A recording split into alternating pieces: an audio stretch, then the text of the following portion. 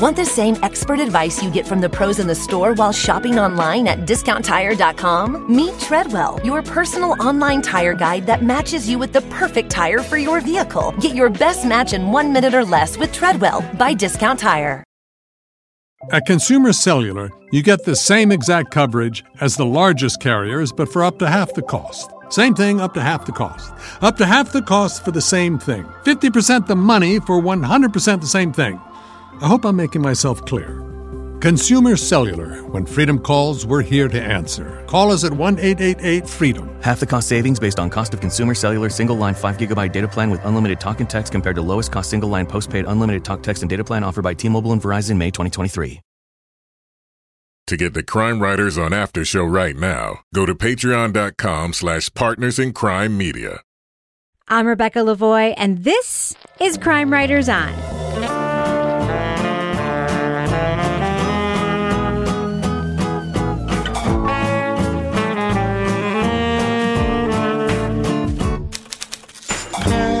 Crime Writers On is the original true crime review podcast that digs into true crime, pop culture, other podcasts. And this week, the drugs flowing through this Texas border town are controlled by one colorful trafficker and the county sheriff. We'll review the podcast Witnessed Borderlands. Plus, they were the women who trailed, tracked, and tried a Parisian serial killer. We'll discuss the French documentary, The Women and the Murderer. Joining me to get that done and more is true crime co-author, TV journalist, host of These Are Their Stories podcast, my husband and tech genius, Kevin Flynn. Hello, Kevin. Hello, Rebecca. Also with us is private investigator, certified pet detective, resident cat lady, author of Dead on Deadline, and best-selling local raconteur, Lara Bricker. Hello, Lara.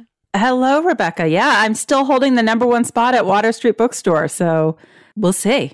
I do have a question for you. I'm going to ask it in just a minute. And finally, our captain of woke cynicism, the author of the City trilogy of novels, host of the Strange Arrivals podcast about UFOs, and our Patreon Deep Dive Book Club podcast, Toby Ball. Hello, Toby. Hey, Rebecca. Lara, I hear you're scouting out locales for murder locations for your next book, and you're asking people like, can I murder somebody in your yard? How is that working out for you? Actually, I'm getting a very favorable response to those questions. So, yeah, there's a vacant lot in town, and that's going to be where the body in book 2 is. Well, I was hoping it was going to be found. So I happened to see the property owner while I was out for my morning walkabout. And I said, hey, do you still own that lot? And he's like, yeah. I'm like, do you mind if I just kill someone there? He's like, go ahead. So cool. No further questions asked.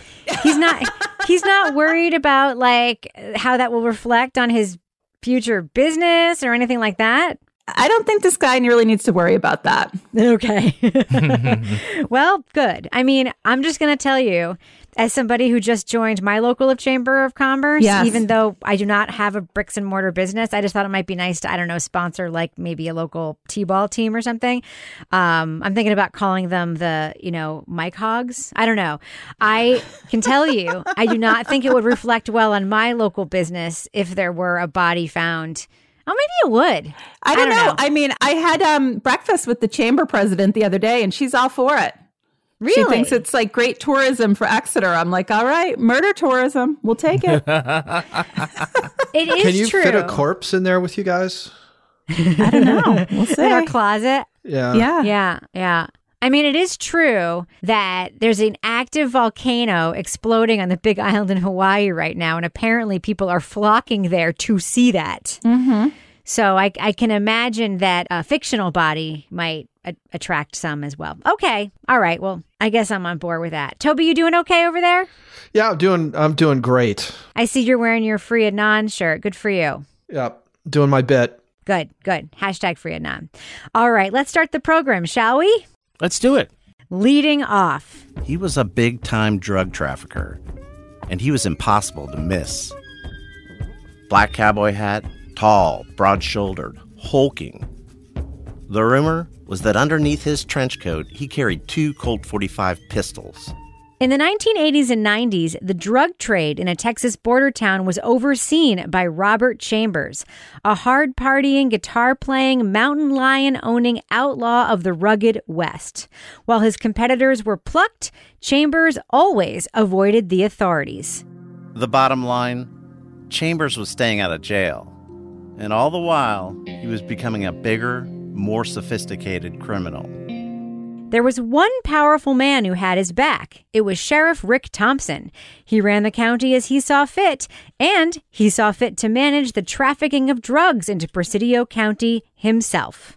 Rick told me in our conversation, don't you understand that the good guys need to be in control of the drugs? I just want to repeat that.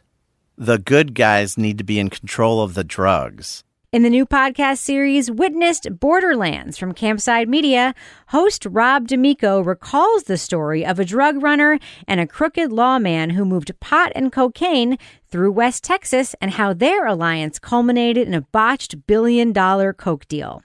Spoiler alert, we are going to be talking about plot points from the first 5 episodes of Witnessed Borderlands. So if you want to remain spoiler-free, go to the estimated time code in our show notes to hear our thumbs up or thumbs down reviews. Now, Laura, these are like the kinds of stories that you hear in this podcast that are like guys telling stories. Like that's this kind of podcast, right? Yeah, I mean, this is definitely one of those where you come in with these very entertaining accounts of these like outlaws in West Texas. And I mean, it sounds like fiction, honestly. You know, it sounds like a bunch of guys sitting around telling their old war stories of the times they got away with doing X, Y, and Z. It was very interesting, but I was kind of wondering, why are we hearing these stories now? I think that was sort of where I went from that initial observation.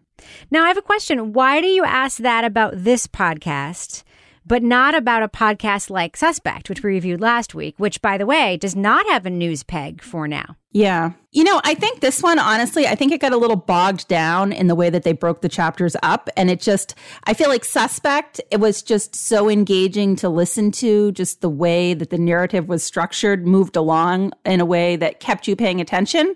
Whereas this one, some of these stories went on and on and on, but that sort of lost me along the way, if that makes sense. Toby, what do you think about the format? Because we really are essentially, this is a recall story, right? We're having people, and by the way, I do think it's interesting that both things that we're reviewing tonight are essentially recall stories where we have a set of characters looking back, remembering a thing that happened, which, you know, a lot of the things that we review essentially are, but both of these don't have action in the moment, you know, scenes. What do you think of the way that this one is formatted? You sent me a note, for instance, saying that this seems ready-made for a TV series. What do you mean by that? I think what they do, which I think is the right choice for this, is that it's a bunch of character portraits almost, you know, and I think that's, you know, maybe part of what Laura was referring to when she's talking about the structure, which is you kind of get the setup and then you get these episodes that are really about the people rather than sort of moving the core story along. The podcast kind of lives and dies based on if you find that interesting, if you find these people's stories interesting and are willing to sort of enjoy those in waiting to find out what's going to happen with sort of the main plot line.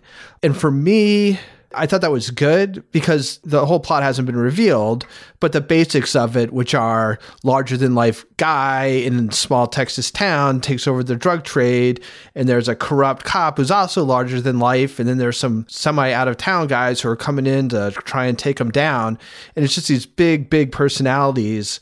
But it's like it just seems like that's a story that's been told a bunch of times.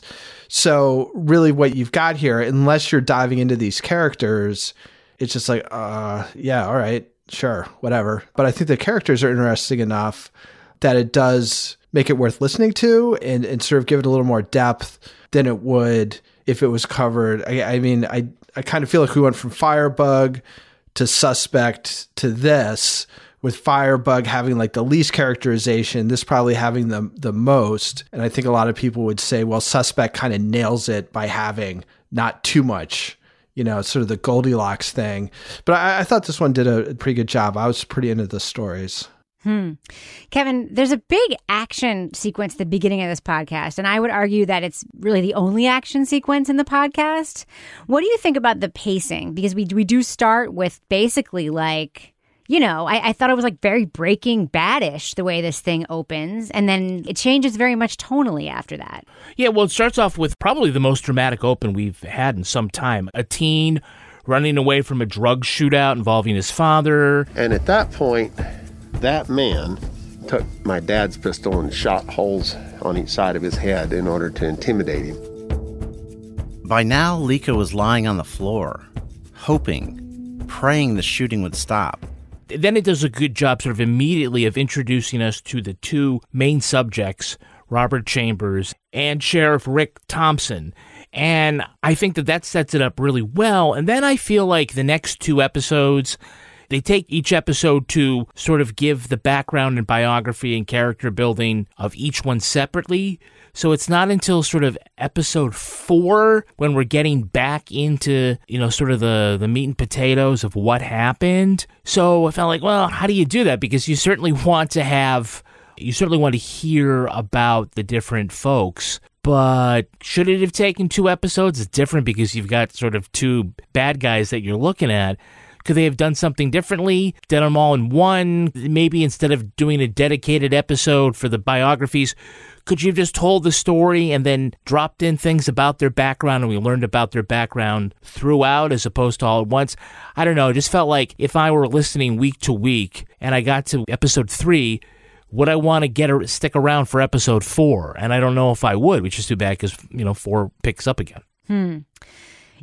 I got to be honest, surprised to hear the 3 of you say so many relatively positive things about the characters and the plot and the pacing of this, because I found myself thinking like we are basically hearing a chapter 1 of this drawn out over to me, 5 episodes of the podcast. I felt like there could have been a much better way to do this in a way. I mean, to me, it sounded like the most interesting parts of the story for me were told through the eyes of the women who sort of intersected with these men, because they sort of had the most inside look at how these men operated, how they really were. Otherwise, for me, it was sort of a tale of almost like nostalgia in a weird way.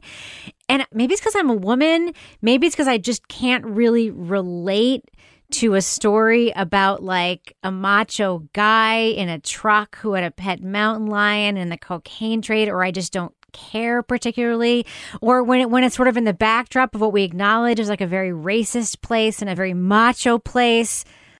Why should I give a shit about this macho stuff? It only gets interesting for me when I hear from the women. Otherwise, for me, even when I hear from the FBI agents, I'm like, it just sounds like a lot of macho nostalgia and all the dudes sound the same. And tonally, it kind of sounds the same. And I didn't get any of the dynamism of the character development. To me, Thompson and Chambers, they sound like the same guy. It's like, I don't know. I'm actually really surprised. I mean, Laura, you're nodding. I had the same reaction. I was like, which one are we talking about again? Because the stories, they're crazy stories, but after a while, they were all kind of similar in their craziness. Do you know what I mean? I'm like, well, okay, we've already heard about this person taking, bales of coke and doing whatever. But yeah, it did seem like Kevin was saying, need to be broken up in a little bit of a different way. But the women, for example, I thought that interview was really good with the woman who had been the assistant in the police department. Yes. Talking about the culture of misogyny and the bullying and how they tried to really freak her out by putting these graphic accident photos on her desk. There had been a terrible, terrible car accident. It was a head-on collision, and it killed an entire family. And the pictures were really, really, really gruesome. And I think they expected me to scream and cry and run out the door. And I didn't. I just asked, do you want me to start a file on this? I think that was just very telling about the culture overall between both the sheriff and the outlaw in terms of how they were all treating women at that time. You know what I kept thinking, Kevin? It was an later episode we meet the DEA guy who was assigned to that area, right? It's like Hank, right? From Breaking Bad. That's all I could think about, right? He gets assigned there. He's by himself and he's like, oh, wait, I can't do this by myself. To me, that's the story structure. If I walked into the room and I heard all of this material, I would have been start there. Start with him walking into this town, into this situation and being shit, this is what's going on, and then unwind it. You know what I mean? Does that make sense? Because it's almost like starting from the beginning and being this happened, then this happened, then this happened, then this happened. Then the DEA guy arrived and he was like, oh shit, what do I do? If you start with the DEA guy arriving and being oh my God, wait a minute, the sheriff and the guy who's in charge of this are in it together with the cartel? Like, to me, like you're being dropped into Breaking Bad, essentially. Yeah, I mean, it's one way of telling the story, right? I mean, you can start, and then all this stuff becomes a reveal.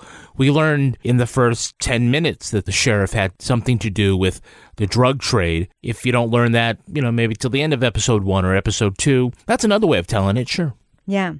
So, Toby, you actually think that they made some good choices, as you mentioned, in terms of focusing on different players. Can you talk a little bit about the people telling the stories in the podcast? Because we do actually have a lot of very colorful characters doing some of the recounting here. Yeah, I mean, again, I think there's not much actual compelling true crime story, I don't think. I think it's really these people and who's telling the stories. And you've got a bunch of different people. You've got the lawyer. I can't remember what his name was, but he's... The cat lawyer? Yeah. The cat meme guy. Can you hear me, Judge? I'm prepared to go forward with it. I'm here live. I'm not a cat. Yep, that's Rod. He was the cat lawyer, 2021's viral internet sensation. So what I guess I found interesting was that there does seem to be this sort of different sense of justice than I think what most people would think of. And so people are, I think, within that environment, everybody's kind of working on both sides of things. People are on the take. People who are involved in the drug trafficking are constantly either trying to become snitches or are snitches. And then there's this weird thing where they talk about the plane crashing and Chambers pulls some people out and saves them before the thing blows up with one of their buddies in it. And then the question is, well, does this make him a good guy? It's well, fuck no. I mean, seems like the least We heard that he beat up women, right? Yeah. No, I mean, it's just it's very noir-y, right? I mean, it's just almost, deep Texas noir. I agree with you. There's a lot better ways to have framed it, but I think in the end, there's just not a ton there. It's not like a story. You're going to be oh my God, I can't believe that happened, or I can't believe this happened. It's no, you've seen it a zillion times, crooked cops and larger than life villains and the weird racial dynamics between the Mexican drug cartels and the Americans who are, trying to hone in on it or partners with them. So I think that's kind of the problem they have, probably, is that they felt like they had these colorful characters to tell these stories, but what they all add up to, as far as the crime goes, isn't much. So you got to kind of lean on who these people are and what stories you can tell about them. And I think that's the value in this, whatever you think of it. Now, Laura, you sent me a note that I know is not true. You said you want a pet mountain lion, which I know you don't, because that's not right. I don't want a pet mountain lion. I thought that, but that Carol part of the Baskin story will be yelling at you. I know. No. Oh my God. I don't need that. No, I just thought that was the craziest detail. I mean, that was the only thing out of the ordinary in the outlaw stories for me. I mean, because I'm the rest of it, I'm okay, this, that, and whatever, drugs, women, rock and roll. But I'm mountain lion. How does one get a pet mount? I mean, I had a lot of questions. If you pay some asshole $200 and you get a pet mount, we know that now. That's a thing you can do. I was in Texas. I don't know. I mean, it was just almost didn't even seem real. It was such a ridiculous detail. Do you know what I mean? You can get a mountain lion. I don't know if you can get a pet mountain lion. Yeah. It'll be a pet when it's little. When it's little, sure. So, Kevin, you pointed out that Rob D'Amico did do this story for a very long time, right? He spent 4 years on the story, yeah. And I know that, I got to give him credit, because when you start off and nobody wants to talk to you, to be persistent and then to wear them down and to get them on the record. I mean, everything having that judge talk about his experiences with the sheriff in the car, basically saying, maybe the good guys ought to be the ones selling the drugs. There's certain people that are going to get drugs. And there's certain people that are going to supply drugs, and shouldn't the good guys, and that's what he said, the good guys supply them. And I told him, I don't care who supplies them. I don't want to have anything to do with it. To Dale from the DEA, apparently, it took a lot of effort to get them. As someone who has been in a situation where you're trying to convince somebody that's reluctant to talk to you to do it, it's quite the feat in order to make it happen. So good on him for sticking with it and putting this together. Can I ask you a question though? This is not like a dig. I'm just curious because I found myself wondering, because he does talk about one of the women that he finally talks to. It's like he's trying. They email, he talks to her, and then the judge too. And I wonder are they included because they're necessary? Or are they included because they were hard to get? You know what I mean? Oh, I think they were necessary. I know, but you ever find? I do find myself wondering, listening to this though, like, were some of the things included just because Rob was so psyched to finally get it, or because it was necessary for this story? I mean, maybe it's because the story wasn't so much for me that I found myself asking those questions. You know what I mean? I was about to say, I think that's exactly why you think. Okay. All right. Well, maybe I've gone through all your notes. Maybe it's time to do what we do. Let's let our listeners know, should they check out Witnessed Borderlands? It is a relatively new podcast. Lara Bricker, thumbs up or thumbs down for Witnessed Borderlands? Should our listeners check it out? What do you think? Boy, I hate to do this. I'm going thumbs down. I really didn't find myself getting engaged with this story. And it's not that this isn't an interesting story. I just think the way that it was presented, as Toby pointed out, it was told more sort of character portraits. And you know me, I'm on the go. I like to hear a story that's kind of moving along at a little bit of a different pace. So for me personally, I wanted a little more context as to why now we were hearing this story. But I really just couldn't get into this. And I had to keep rewinding to figure out who I was listening to, because a few of the characters started to kind of blend together, all those outlaws and stuff. So it's not like a huge thumbs down. I'm going to say thumbs sideways to thumbs down. Toby Ball, what about you? Yeah, I think I'm a thumb sideways. I think there are people who would like this. I think the stories, like Laura was saying, they kind of seem like fiction. It's just like kind of too much. That being said, I think it's all kind of not going anywhere. Like, as much as you know about what the plot is and what's going to happen, it's not super surprising or not something that you haven't seen before on the news or read before in a novel or whatever. So it doesn't suck. So I'd give it a thumb sideways. Kevin Flynn. Yeah, I'm going a thumb sideways. It's not bad, but I do feel like it kind of lost some momentum, in the middle here. I like what we have for a basic story. It's good investigation, but it just seems like I can't really say that it's bad. There's a lot of good work that went into it. I just don't know if it's being told in a way that makes this really sing, because there's good bones to it. But, I don't know. I'm going to give it a couple of more episodes, but I can understand why folks might not want to, invest a lot of time in it.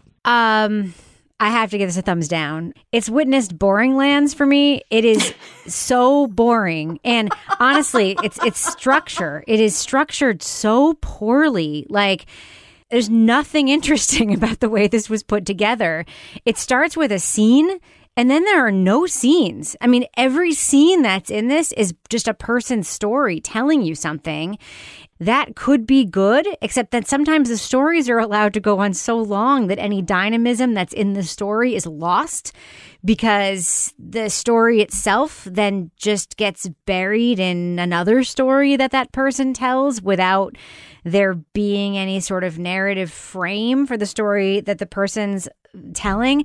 Toby said something to me that tells me like what this podcast could have been. Toby said the expression deep Texas noir. That is a frame. Like if this exact reporting had gone into a room, if Rob had come into a room with all of this tape and this 4 years of reporting, and he had an editor and a producer who were like, this is what we're going to make. We're going to use all of this material and all this great stuff you have, and we're going to make a deep Texas noir podcast. And that was the way they put it together. And we dropped this DEA agent in, and that was the first episode, and that was the frame where it starts with one of these women who like had this long relationship with Robert Chambers that started. We get to them when they're like, she's in her 30s, and that's when we meet them. But then we find out, like, we can rewind to like when she knew him when she was 15, and it's like this cool, like Frank Miller-esque, like noir, like that could have been really fucking cool. Like, there's so many ways this could have been cool, and like it's almost like every cool choice that could have been made, like the opposite choice was made. And honestly, like Laura, I found myself rewinding again and again just to be like, who was this again? Who was this again? There are so many white guys in this who sound exactly the same, which does not benefit the podcast. And the writing for Rob does not help because it's just like, it's not clear. It's not helpful and it's not clear. So I'm sorry. Like, I really wanted to like this very badly. And I can't say that I did. So thumbs down for me for Witnessed Borderlands. Disney Plus and Hulu are better together in the Disney Bundle with new movies and series. On Disney Plus, experience the full Taylor Swift The Eras Tour, Taylor's version, with new main show performances and acoustic collection. On Hulu, follow the fantastical evolution of Bella Baxter, played by Emma Stone in the award-winning film Poor Things. All of these and more streaming this month. Get the Disney Bundle with Disney Plus and Hulu. Terms apply. See DisneyBundle.com for details. Want the same expert advice you get from the pros in the store while shopping online at DiscountTire.com? Meet Treadwell, your personal online tire guide that matches you with the perfect tire for your vehicle. Get your best match in 1 minute or less with Treadwell by Discount Tire. At Consumer Cellular, you get the same exact coverage as the largest carriers, but for up to half the cost. Same thing, up to half the cost. Up to half the cost for the same thing. 50% the money for 100% the same thing. I hope I'm making myself clear. Consumer Cellular. When freedom calls, we're here to answer. Call us at 1-888-FREEDOM. Half the cost savings based on cost of Consumer Cellular single-line 5 GB data plan with unlimited talk and text compared to lowest cost single-line postpaid unlimited talk, text, and data plan offered by T-Mobile and Verizon May 2023. All right, Kevin, here we are in the business section of the podcast. Business section. What do we've got going on in our Patreon Crime Writers On after show today? Well, in this after show, we're going to go back in time. Okay. Not really go back in time, but we are going to have a discussion about some of our past reviews. Ooh. And think back to something that we might have given a thumbs up to. Yes. But now that we're older and wiser, or maybe we ended up watching all the rest of the episodes. Yes. If there are any thumbs up that we want to change to a thumbs down. Okay. Or vice versa. All right. We're also going to answer the question. Toby raised the question last week when we were reviewing John of God, which is about a Brazilian spiritual healer. And we were kind of lukewarm on it. Actually, I think we were all thumbs down on it, but I guess that's a nice way of saying that. Very lukewarm. We were very lukewarm. Toby asked, sort of rhetorically, he wondered how it played in Brazil.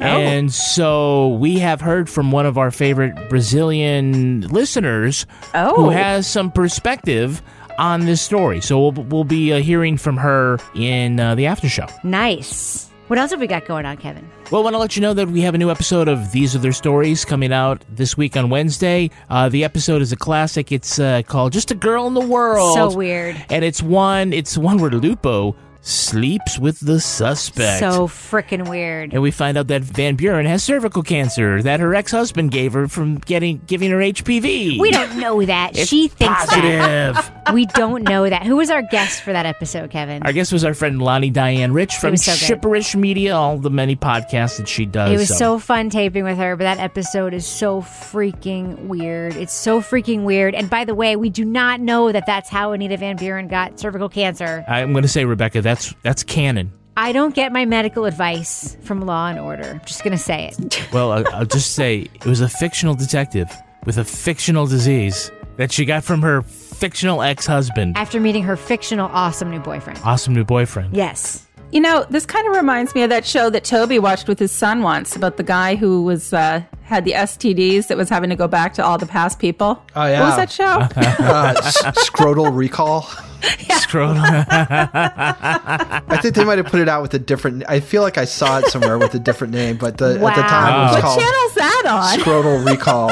I don't know if it was on Netflix or maybe it was on Acorn or something. I don't know. You have a memory like a steel freaking trap, Lar Bricker. That was incredible. I'm like an elephant. I remember everything. Wow. Wowie, wowie, wowie. And lastly, want to ask you that if you haven't already, sign up for our Crime Writers On newsletter. It comes out once a week. Very easy. All you got to do is just drop your email address in the little field at the top of our website, crimewriterson.com. You'll get information like behind-the-scenes info, summaries of our reviews, Cat of the Week, tweet of the week. Special feature this week. Me wearing my Crime Writers On ugly as fuck leggings. Oh, we're going to get a photo? All right. I received them in the mail. I plan to model them for the newsletter, and they are ugly. Oh, no. Mission accomplished. What do they feel like? They actually, they're from Threadless, so they're actually like pretty good leggings. They are, though. Kevin made the print for them custom. Like, they're not like Threadless didn't design this print. Yes. Kevin designed this print with our logo. Some of it's blurry, some of it's clear, some of it's big, some of it's small. Like, he on purpose made just like our a shows. Lula. Yes, he on purpose made a LuLaRoe style version of our logo. So our logo looks like a penis on your vagina? No, he didn't put anything in the crotch area, but it is on purpose absurd version. And I think you should put the when I model them, you should put the link to the leggings specifically so people can get a chance to buy them again. Mm-hmm. Okay. Yeah. I'll get some. I will wear you're them gonna everywhere. see how amazing I look in our ugly ass fucking leggings. Toby, will you wear Do them? they make them for men, want Kevin? You can get the print on anything. So you can, the whole thing with Threadless is you can, like, when we make a print, like, you can literally get it on anything. You get the same print on a water bottle or on, like, a t-shirt or whatever, right? Or look what I made. Look what I got. Oh, yeah, look at that. A mask, yes. You know how many people bought those leggings? How many? One. Me. Yeah, right. They're amazing. All right, Kevin, we should get back to the show. But before we do we have any Patreon patron saints of the week this week? Our Patreon patron saints are Brooklyn Armesto Larson. Yay! And Ilya Gordon Redwine. Bless you. Bless you. And thus ends the business section. I'm going to go ahead and fade that out right now. Moving on. What's going on? Put my daughter on. Then the man said, and I can still hear his voice, "No, madam, I can't put her on." I said, "Is she gone?" "Yes, she's gone." The brutal 1995 murder of Parisian student Helene Gauthier haunted her mother, as well as the first female chief of the French crime brigade investigating the case. Martine Montiel noted that male DNA discovered at the scene matched that of samples from other unsolved cases in Paris. We had to catch the scumbag who did this. We couldn't allow someone like that to run free. I'll be honest, we wanted to avenge them. With no DNA database and an iffy police sketch, the investigation went nowhere. That was until a lab file-by-file search put a name to the suspect. That's just appalling. A police reporter like me leaked the killer's name before he was arrested. That's not something you should do. You can't do something like that. Now on Netflix, the French import The Women and the Murderer recalls the manhunt for a serial killer who terrorized Paris. What sets the documentary apart is that all the key players in the case are women, from the investigator to the crime reporter to the attorneys who argued both sides at trial. The result is a true crime story with a unique point of view. Now we are going to be talking about plot points for The Women and the Murderer, so to remain spoiler-free, go to the estimated time code in our show notes to hear our thumbs up or thumbs down review. Laura, we got to talk about the location of this documentary. Mm-hmm. It is Paris, Paris, Paris, Paris, Paris. I found myself very immersed. I very much enjoyed the style of this film, the way it was made. I don't want to be too superficial, but the clothing, the hair, the presentation, the gun lamp, the cinematography, the art direction. Did you find yourself just sort of being immersed in this the way that I was for this very, very short documentary? Oh, yeah, absolutely. I mean, I think that was kind of one of the first things I noticed is, as we're coming in at night over Paris with the light, it was reminding me a little bit of like that opening sequence in the greatest crime drama of all time, Bron Bron. Yes. Where, we're seeing like the city at night with the lights, and then we're sort of seeing like the underbelly of that beautiful sort of nighttime scene. But, I think with this, there was just, right down to the police detective supervisor who is like gorgeous and she's super brilliant and smart. And she looks like a television detective or something. She's beautiful. With her like Hermes scarf and her like gorgeous glasses and yes. Yeah. But so that kind of went in combination with all of the location porn that we were seeing of Paris. Yeah. Now, Kevin, you sent me a note, which I also thought, because we have here a lot of sort of iconic characters in a crime. We have the mother of a victim. We have a lead cop.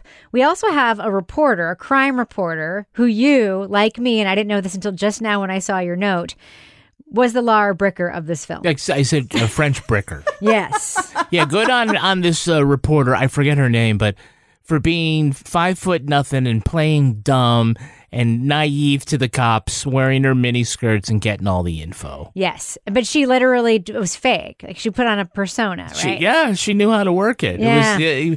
But she was also very persistent. And again, where we have a situation where in the 90s in France, we find out didn't have a lot of female police officers. Certainly not any supervisors. And here in the newsroom, didn't have a lot of female reporters working the crime beat. Yeah. And maybe those first two things play into each other. But in any event, they both happen to be involved in this case, as well as a female prosecutor and a female defense attorney. So it was, sort of this, confluence of happy feminist events, perhaps we could label it like that, where we get three French female pioneers in their fields, really, trailblazing in this one particular case. Well, I found myself wondering, and Toby, I don't know if you were wondering this too, like, this case wasn't just manned by, I hate to use that expression, women. They just chose women to tell the story in this film. I mean, that's what my perception of this was that, like, we actually saw the lead defense attorney here was a man. The squad of cops was mostly men, but there was one woman on it. And, of she was the boss. Yes, but of course the mother of the victim was a woman, and we had the one female crime reporter. But there was a deliberate choice here to do this documentary through that lens. I actually thought that was an excellent choice, and I'm sad to say it felt like a new choice. I mean, it's 2021 for fuck's sakes, and it's like, oh my God, a brand new choice to tell the story of a true crime through the lens of only the ladies who were present during the story. Isn't that sad, Toby, that feels new and that would even be the title of the film? Like, it should not be extraordinary. We wouldn't think twice if all of these same characters telling the same exact story all just happen to be men. But, like, it's unique enough that they made that the name of this, right? Sure. So I think the only part where it feels forced at all is, again, with the defense, in which it was led by the woman who was like the assistant's ex-husband, although I believe they were married at the time. They were. But even in that case, she's the one who had sort of the dramatic courtroom moment with the murderer who confesses in the immediate aftermath of this, like, Perry Mason moment. So I didn't really find very much in this. Like, I was watching it, I was like, all these people, like you said, can just sort of be summed up. It's like, oh, the victim's mom. Like, you don't know anything else about her. She's just the victim's mom. Oh, here's the first woman who ever, like, ran the crime squad for the Paris police. But that's all you know. Like, you don't know anything about how she came up, what obstacles she faced, what the reception was to her. It's just like, oh, this is her. This is her resume, with the one exception of the journalist, I would say. But we do know that about the cop. We keep seeing all these newspaper clippings where it was like, cop in a skirt. Yeah. I mean, you get a little bit of that. At the time, I was like, so how did she succeed? Yeah. I mean, why did she get to be there? Are you saying that this is one of the Netflix things that should have been longer? There are so many that we always say, like, should have been shorter. No? I don't think this thing should have been made, quite honestly. I just don't think that, like, they try, I think, and make it more interesting by having this angle that it's all women. And I guess you can hang your hat on that if you want, because the only thing that's really that interesting about this story is this kind of Perry Mason moment during the trial. The rest of it, like, it's basically like, we can't figure out who did it. We don't know what to do, but we got this DNA. And then it's like, oh, well, we looked through a whole bunch of stuff and we finally got a match, and it's this guy. Then a couple of cops happened to see him, and then we brought him in, and he, like, lost it in the courtroom and confessed. There's no suspense. There's no, like, ticking clock. There probably was in reality, but you don't get the sense of that in the movie. It just kind of seems like it was, like, kind of ticking off some plot points to a real kind of crazy moment in a courtroom, which I'm sure you could go lifetimes without seeing something like that, but it happened. Yeah. But that's the only part of it where I was just like, oh, wow, that is nuts. The whole rest of it was like, Toby, you haven't gone off like this in a while. Oh my gosh. This is like original Toby. But I have to say, I didn't hate that we had the angle of the women. At the same time that I was watching this, I was flipping back and forth and I started watching the Mrs. Fisher's Modern Murder Mysteries.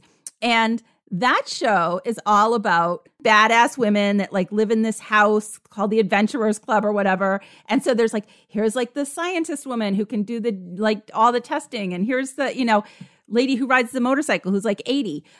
So I think I was like looking at this show maybe in a little bit of a different lens because I was coming from this other show where they were showing women in these positions where they were basically like badasses and kind of kicking ass at everything they did in terms of solving mysteries and beating the police and all that stuff. So when I was watching this show, I was thinking, you know what? I didn't mind that we had the police reporter and the investigator. And by the way, the police reporter had the best ashtray of any ashtray I've ever seen.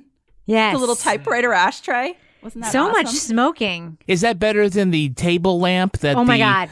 Cop had, which was made from a Ruger, I think? The gun lamp was so amazing as she had it then and she still has it now. Well, who's going to take it from her? And also, like, by the way, these women, we would not comment, it is not fucking cool to comment on the way women look, right?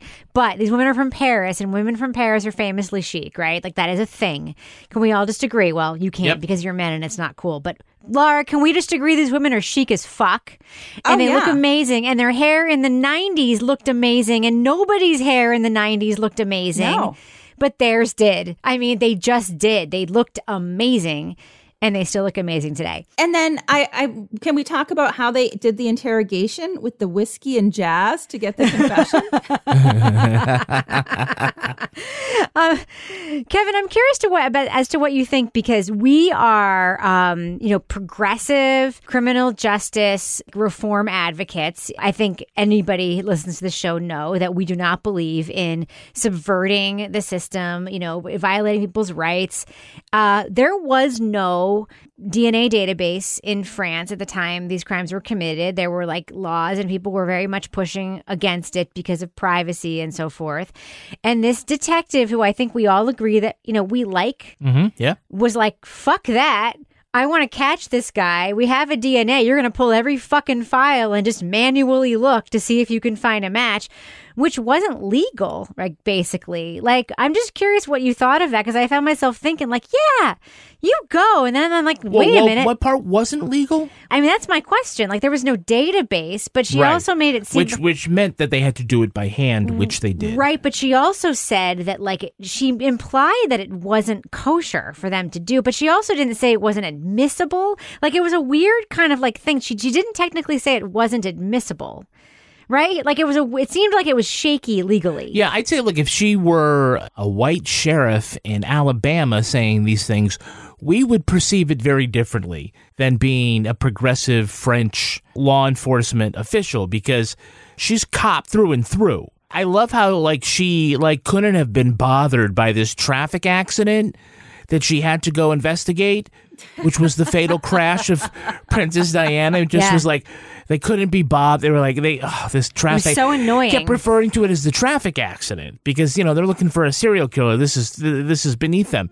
I have to admit it was very hard, a big weight, because the Serious Crimes Unit had a heavy workload, and we really could have done without a traffic accident. I think, there's a great argument about, is there a need for a DNA database? And if you don't have one, this is what happens. A serial killer remains on the loose for another year or two because it took that long to go from file to file, holding up transparencies of, gene sequences to try to find the right one. When if you had a database that was fully stocked with a bunch of profiles, it might have taken 5 minutes to come up with the name. Who knows? Yeah. That's some compelling shit for a documentary, man. What's that? Looking from file to file? Yeah, just I guess we should have a freaking DNA database. It would be better if we did. But that was something else that went by very quickly. Yeah, and again, it's just like you said, there's pushback. I mean, I guess they showed us one television show with one or two people saying this isn't right, but you can find that about anything, I'm sure. So there's not really a sense, and why would France be particularly uncomfortable with that? Like, is there something about French culture that makes that so threatening? Like, there was a point at which they weren't testing blood that was given for AIDS because that was part of like French culture. I'm probably getting this slightly wrong, but I do remember French listeners, email Toby. He always has questions about... No. We actually, no, you're not crazy. We just did, for the Netflix podcast, what was an Unsolved Mysteries one about the woman who was shot in the hotel room. What country was that in? Was it Iceland or... Belgium? No, it wasn't Belgium. It was person was from Belgium. It was a Nordic country, right? Yeah. And whatever country it was, I want to say maybe Oslo. It was Oslo. So it was Norway. So there was this body found in this hotel in Oslo, and everybody wrote in to the podcast, as host of this podcast, interviewed the director, and everybody wrote in and they were like, oh, just put the DNA in 23andMe and you'll find the person in like 4 seconds, unidentified person. And it was like, no, that is illegal in Norway. Like, you're not allowed to actually upload DNA into a public database to solve a crime. It's actually illegal to do it. So there are still countries where not only is there no database, but it's actually against the law to upload DNA from a crime scene into a public database. Yeah, it's insane. I mean, it's not insane. And it's crazy that we're so freaking uptight about just anything. And it's like, oh, sure, you can upload my DNA. Like, yeah.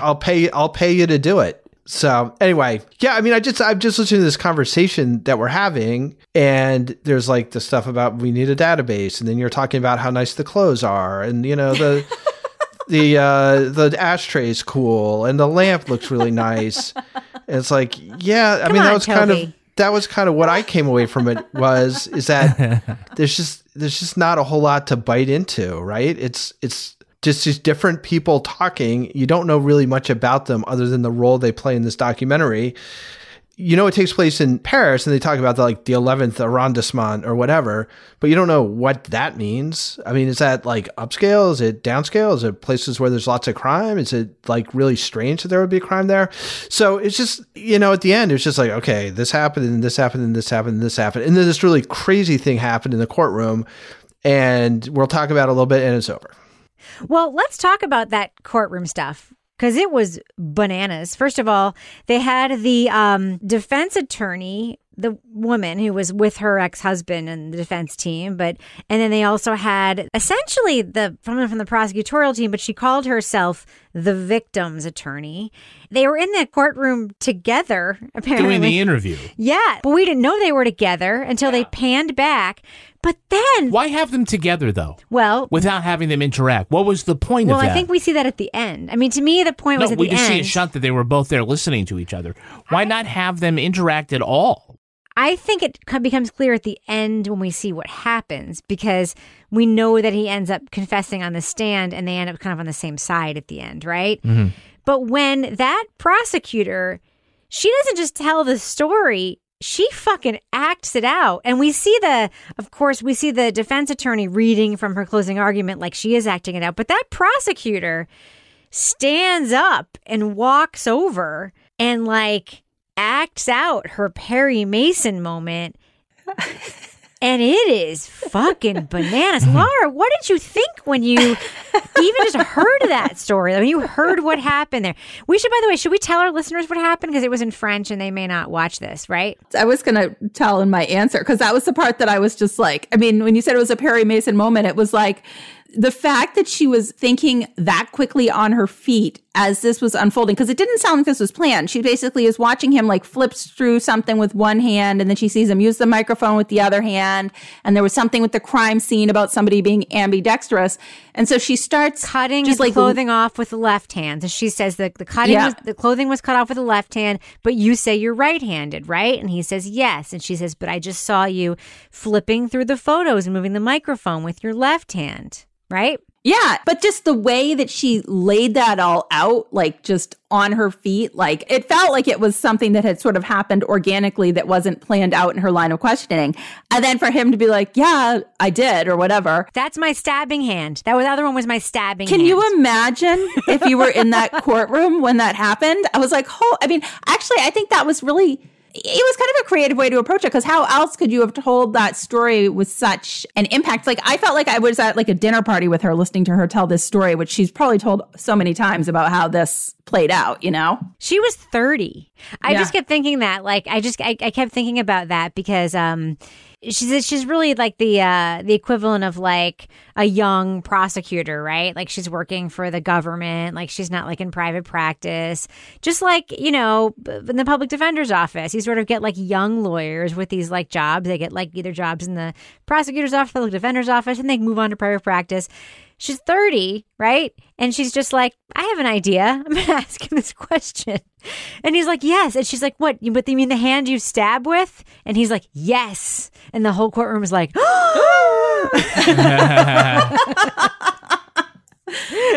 don't know. I like that part. Damn it.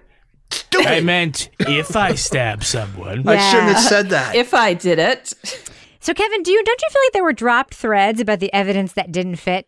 Yeah, I would have enjoyed 2 more minutes of them explaining the bad police sketch. It wasn't bad. It didn't quite fit. Later it did, though, when he shaved his head. His head, yeah, he's a little heavier than... What about Egyptian foot? Egyptian foot is an interesting topic. Maybe it meant that he wasn't at all of the scenes that they are attributing to him, or that there was somebody else, but we get no explanation of that.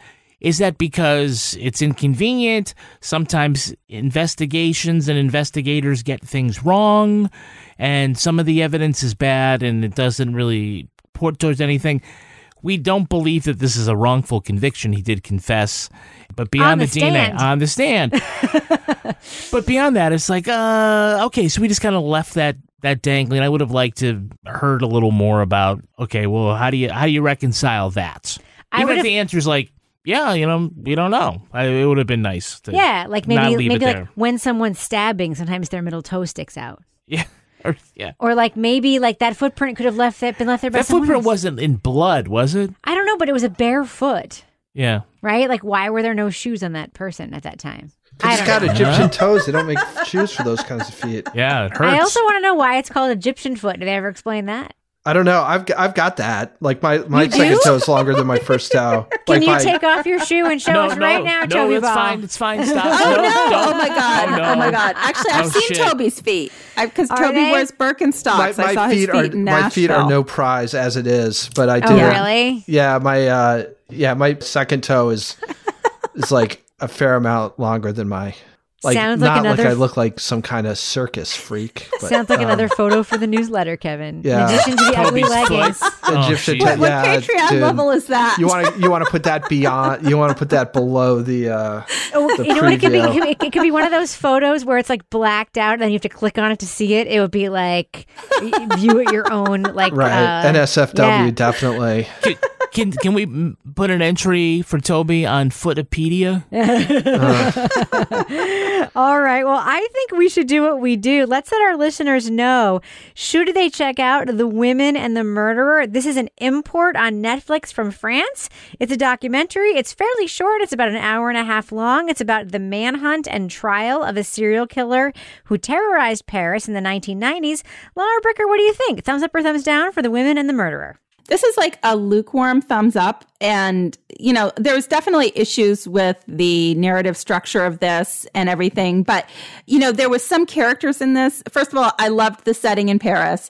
But just, you know, the character Patricia, the police reporter, Martine, the French investigator, who's the first woman to be in the supervisory role. I mean, some of these like badass French women characters for me were just worth watching. And it was only an hour and a half. So I would say, you know, give it a whirl. What about you, Toby Ball? I don't know. When it was done, I was like, what did I just watch? Like what just happened? So if it was my ideal thing, it would have been about 15 minutes long. It's not that interesting a story, except for the trial thing. I think they tried to do the thing with the women, and that's fine. It'd be awesome if there was a good story to put it around, but there's not. So I'm sort of a big thumbs down, I guess. Kevin Flynn. I am going thumbs down. I started to like it. I thought the early part of the investigation, the manhunt that we heard was really good. But once it got to the, Act 2, where it's the prosecution, just think like the whole thing lost the plot right there. It just kind of fizzled out, and the novelty of the entire dramatis personae being female speakers, like that novelty just kind of wore off, and it was like a pretty rudimentary crime story. So it didn't really do it for me. It's not really a great documentary. Thumbs down. I'm a thumbs up. I liked it. I would have made the first half into the first 3/4 and the second half into 25% of the documentary. That's how I would have structured it to make it stronger.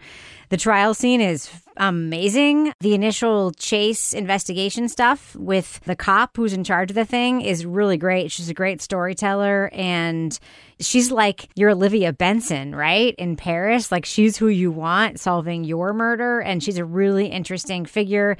I agree with Toby that it would have been really interesting to hear a little bit more about her ascension to that role, and I actually do think this could have been a little bit longer if they had a little bit more material. One thing that I kept thinking when I was watching this actually would be a very good scripted series.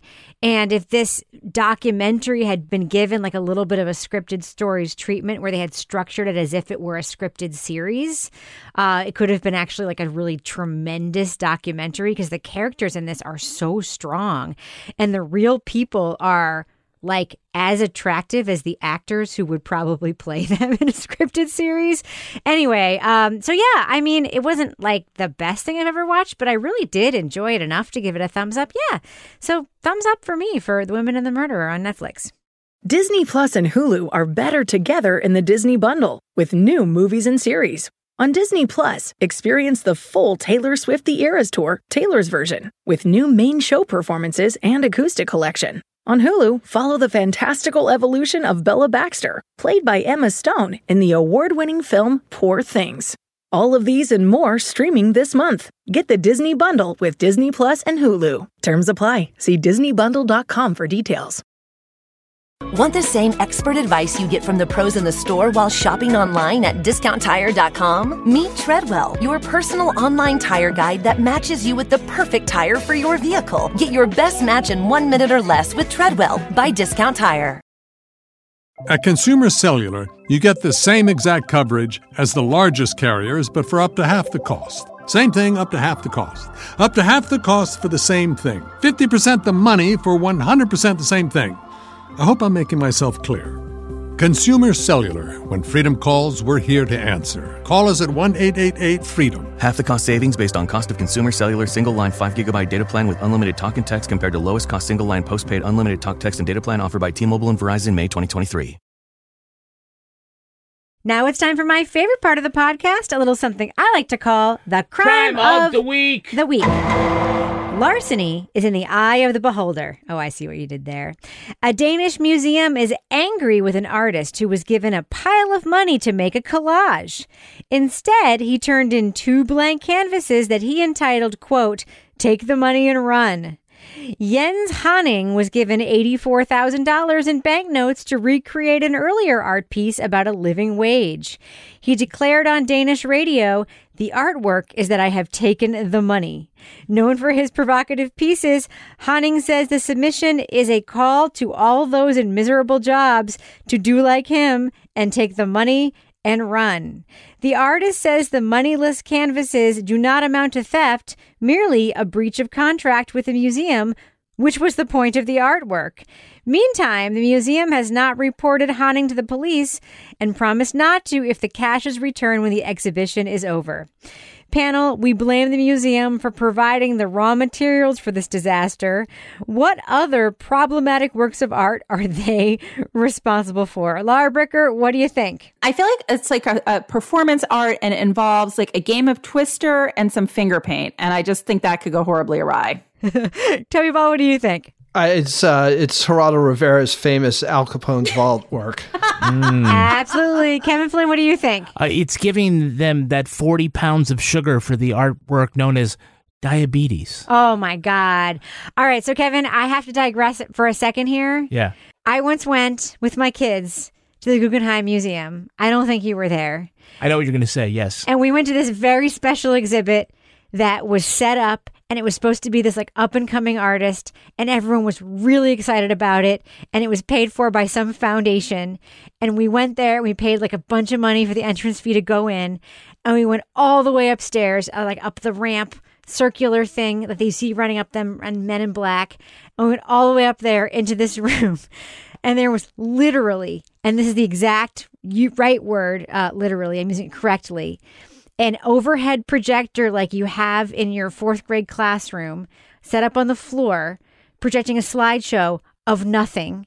There were 2 shoes on the floor filled with concrete, and there was one of those things from a car dealership, like one of those puppets that was filled with air, the giant like loopy dolls, and a bunch of extension cords on the floor. And that was it. And it was like the guy had like gotten the assignment and he had gotten the commission like 2 months before and had done a bunch of heroin or something and then forgotten that he was supposed to do it. And then like remembered the day before and was like, shit, okay, here's 2 shoes. I'm going to fill them with concrete. Oh, here's a slide projector and here are some extension cords. So I think that is actually the biggest grift in art history. And the New York Times loved it. No, they did not. They did not love it. And I felt very vindicated when I read that. All right. We should probably end the show on that note. But before we do, Lara Bricker, do we have a cat of the week this week? We have one submitted by Rebecca this week. Yay! My first ever cat of the week. And it's actually a 19-pound mini tiny horse named Peabody. Have you ever seen a tinier horse? I have not seen a tinier horse, and we will send the video out, a link in the newsletter. So this little tiny horse is so small that it lives with 3 French bulldogs. I looked this all up because I needed to know the story behind this little tiny horse in San Diego, and he has like special little shoes. They're like tap shoes. So he runs around on his little, with his little French bulldogs, and he's like the same size as the dogs. It's insane. He lives in the house. He has a little pen. It's very nice. So the owner, Faith Smith, actually drove across the country to get this little tiny horse because he was born and they're like, oh, he's not going to survive. We're going to euthanize him. And he couldn't walk. Now he can walk. It's a real tearjerker, Toby. Wait till you see the video. Oh he's not going to survive. Let's euthanize him. Toby, the dad who looks like Fabio, lies on the couch at night watching TV with this tiny horse, like the tiny horse is a cat. The tiny horse is on his lap, lying on his back, and the guy like pets the tiny horse on its tummy. Laura, have you ever seen anything like this? I have never, and I totally need a tiny. My cats would love to have a tiny horse. This is not like a mini horse like you see in a barnyard. No. It's not like little Sebastian. No, this horse is the size of a large cat. It is the tiniest fucking horse I have ever seen. It's adorable. And it runs around the house with the dogs. It eats out of a bowl. It's like a third of the size of Briscoe. It is the tiniest horse I have ever seen. Even Kevin thinks it's cute, and he doesn't even like horses. Can you train like a gerbil to ride it or something? It hangs out with the French bulldogs in the yard. Laura, can I just ask you a side question? The dad, the husband, what do you think he does for a living? Because they keep saying the horse wants to go with him for work, but he has this long flowing hair. Is he Fabio? Is he a romance novel model? Hair, but I couldn't decide if he was going to ride on a motorcycle or if he had, because he had something on his knees, like knee pads. I was like, does he work with tile or something? Or he almost looked like a motorcycle outfit? But didn't like a horse person too? He almost looked like a horse, like an equestrian kind of person. All right, anyway. He should be riding like one of those Frisians and horses with the Frisians with the long flowing mane. 100%. You need to investigate, Lara Bricker. Follow up next week. All right, Lara Bricker, if people want to submit their... Hold on.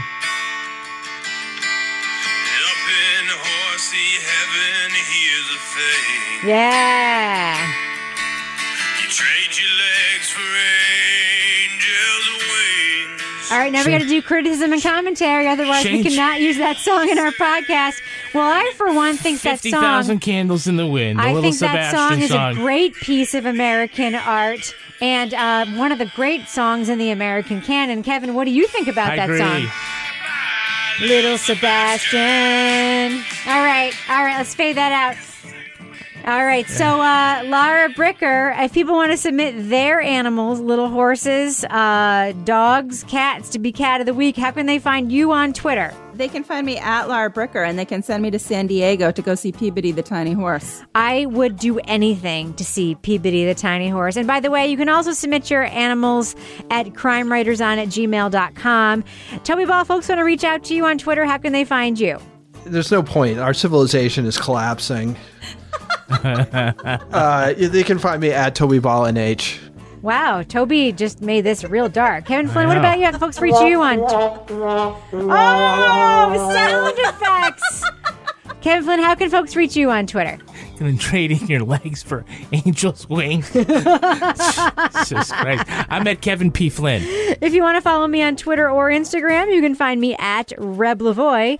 You can also follow the show on Twitter at Crime Writers On, and I encourage you to join our amazing community in our official Crime Writers On Facebook discussion group. We also have a regular old Facebook page, but you can ignore that. Just go there to join the group. We will let you in if you're not an asshole. Support the show at patreon.com/partnersincrime media. You will get the Crime Writers On After Show, Married with Podcast, Lara Bricker's Leave It to Bricker podcast, which apparently is hilarious, and Toby Ball's Deep Dive Book Club podcast. That is 4 shows for the price of 1.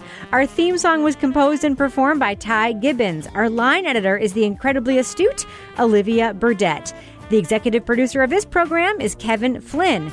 This show was recorded in the Yoga Loft above the Bodega in Bay St. Louis, Mississippi studio, otherwise known as Studio C, the closet in our New Hampshire basement where we keep our own pet mountain lion, but not actually, because Carol Baskin would murder us. On behalf of all the crime writers, thanks so much for listening. We will catch you later. Oh, my God. I've had many a tweezers stuck up my nose. Oh, my God. When I had the scissors spun 21 times in my nose, it actually did cure my cancer. Rebecca, what the fuck were you talking about? That's what I was afraid was going to happen in that email.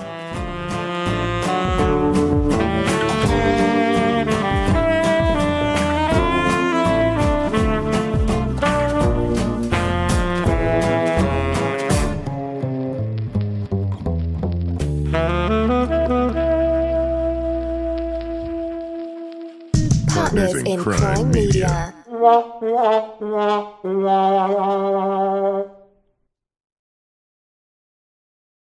Want the same expert advice you get from the pros in the store while shopping online at DiscountTire.com? Meet Treadwell, your personal online tire guide that matches you with the perfect tire for your vehicle. Get your best match in 1 minute or less with Treadwell by Discount Tire.